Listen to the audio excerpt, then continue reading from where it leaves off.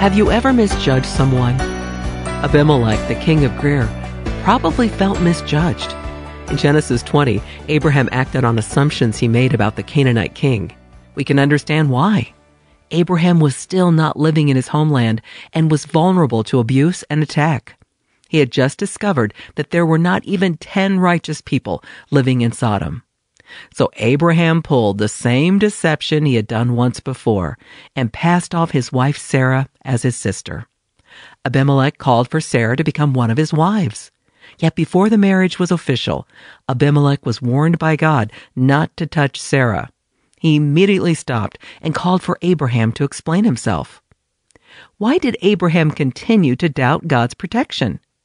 He knew God had promised to bless and preserve him and Sarah. God had promised to provide a son for Abraham through Sarah. Surely God would not allow them to be killed before that promise was fulfilled.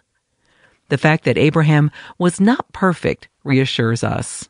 We see that the fulfillment of God's promise does not depend on our ability, talent, or reliability of his people. God chose Abraham not based on his merit, but because of grace. The same is true for us today. God sent the Lord Jesus Christ to die for us, even though we did not deserve it. Today in the Word, we read in Romans 5:8, "But God demonstrates his own love for us in this: while we were still sinners, Christ died for us." We're so thankful to be able to declare a clear gospel through these devotionals. You can read it again, we'll read it for you, or download a copy at todayintheword.org. todayintheword.org.